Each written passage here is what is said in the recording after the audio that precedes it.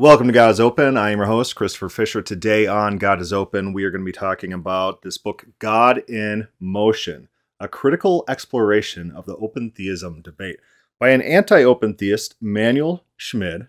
And he talks about his problems he sees with open theism and his summaries of kind of the ideas, the thoughts, the debates, and even the history. Even yours truly, myself, I get mentioned in this book. He takes great offense. He thinks that my reading of the Bible, my hermeneutics is very simplistic, and so it's dismissed out of hand. But that's not what we're going to talk about today. We're going to talk about the history of open theism. Now, God in Motion here, it describes open theism as a recent phenomenon. I'll just kind of read this. As is clear, even from this brief historical review, open theism is a very much an evangelical phenomenon.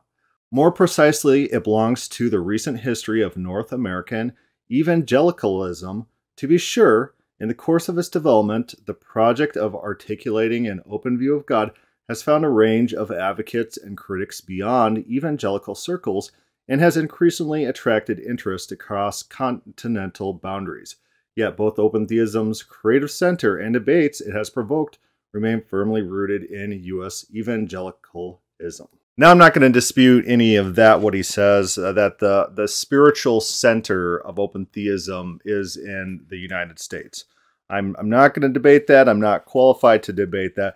But I do want to take issue with his historical recounting of where open theism started and began. He dismisses figures such as McCabe, Lorenzo McCabe, offhand. Remember, Lorenzo McCabe was an early open theist writer.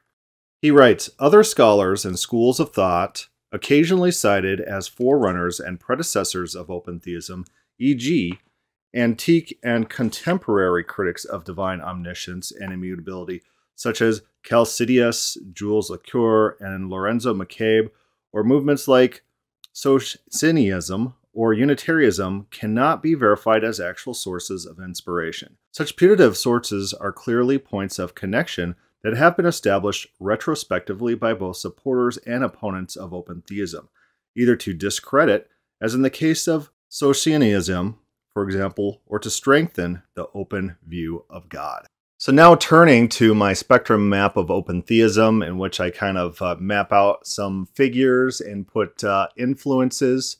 Let's take a look at this and see how he criticizes this. So on one side, you got philosophical. You got people like Charles Hartshorne, Alfred Whitehead, and Richard Swinburne as philosophical forerunners, precursors to open theism. And he wouldn't disagree there. He's very big into talking about process theism as a big influence. It seems to be one of the connections in his mind that he needs to be true to help him intellectually dismiss open theism. And so on the biblical side, you see there's people like Adam Clarke, Gordon Olson, L.D. McCabe, Bob Hill, and William Biederwolf. Now, Gordon Olson is not mentioned at all within this book. We'll turn to the index of individuals and take a look. Roger. Nope, that's not Gordon Olson, not mentioned whatsoever. Let's see if William Biederwolf is mentioned in this book. B-I-E. Nope. We got Bursack Robert, but no Biederwolf. Now, I mentioned Biederwolf because Biederwolf was an inspiration for Bob Hill.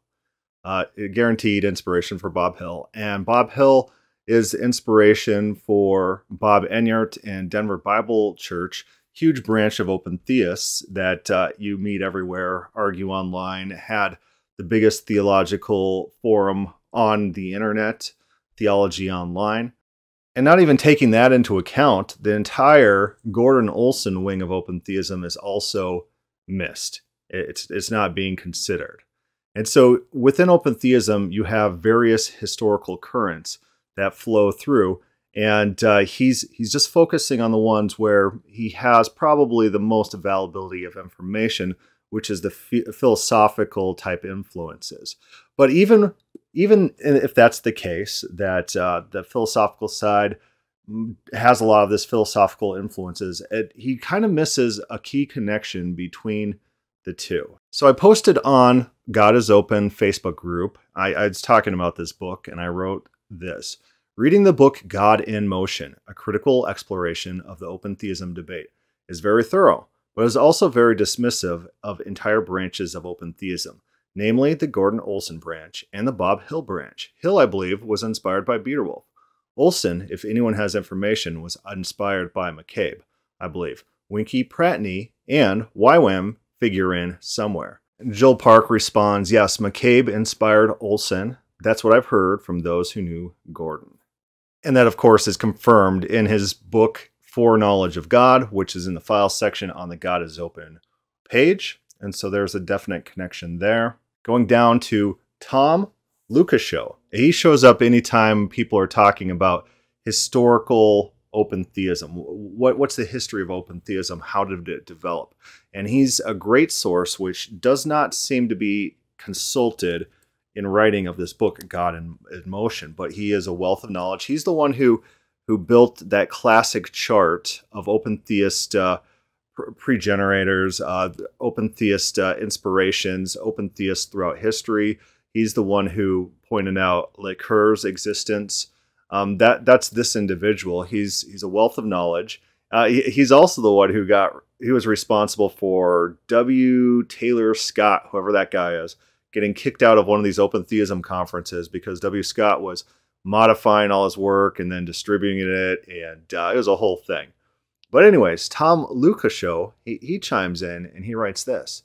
It is not widely known that Clark Pinnock wrote a letter to Gordon Olson in 1975 on Regent College letterhead asking Gordon for copies of his papers on omniscience.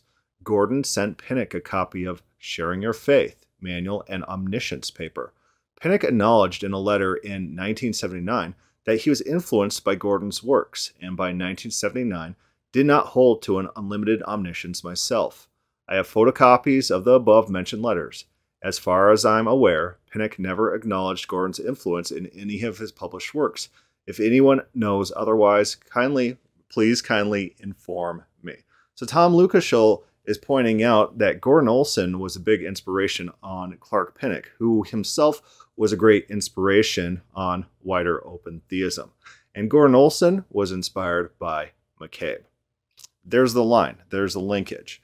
And so this goes back a lot farther than the 90s, all these influences. And remember, back in McCabe's time, McCabe talks about active academics in Europe, that there's all sorts of open theist academics in Europe that he mentions, he believes exists. He seems to have interacted with them.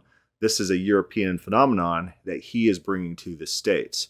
So probably some more research needs to be done on who these European open theists were historically. Remember, when we look at Calvin's work, and he's complaining about all these open theists in his time too. And so open theism has been, throughout history, there's been movements of open theists. I've got old letters to the editor from old time papers where people are arguing basic open theist beliefs, trying to argue against classical omniscience. These people exist. They're out there. They have had influences, but McCabe definitely was an influence, and Gordon Olson was definitely influenced as well. Here's a biographical page on Lorenzo Del McCabe, 1817 to 1897. And so these books were written in the 1880s. So this is, well over 100 years, maybe 150 years ago is when the original inspiration for the American open theist movement began. Lorenzo Del McCabe was born in Marietta, Ohio, and died in Delaware, Ohio. He was orphaned at age 7. And through his intellectual pursuits was able to enter college and become a professor. His books are available on Google Books for free, and also you could get William Beetewolf's book, How Can God Answer Prayer? And this is a 1906 book. And so these are the early American beginnings of open theism. I think we could definitely reject our friend Manuel's assertion here that McCabe had nothing to do with it. No mention of Gordon Olson and his claims that it's very much philosophically based.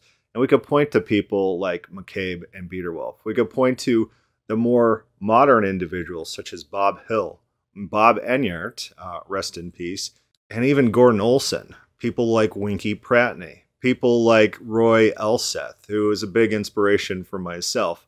These people never read process theism. We didn't read any Whiteheads. I've read a little bit of Whitehead, like when I mean a little bit, like 2% of his book. And so it's not very much process theism going in there. It's all about the Bible. It's all biblical. There is an entire biblical wing of open theism spawning from biblical concerns. Anyways, that's all I wanted to talk about tonight. Questions or comments, put that down below or start a thread on the God is Open Facebook group. Thank you for listening.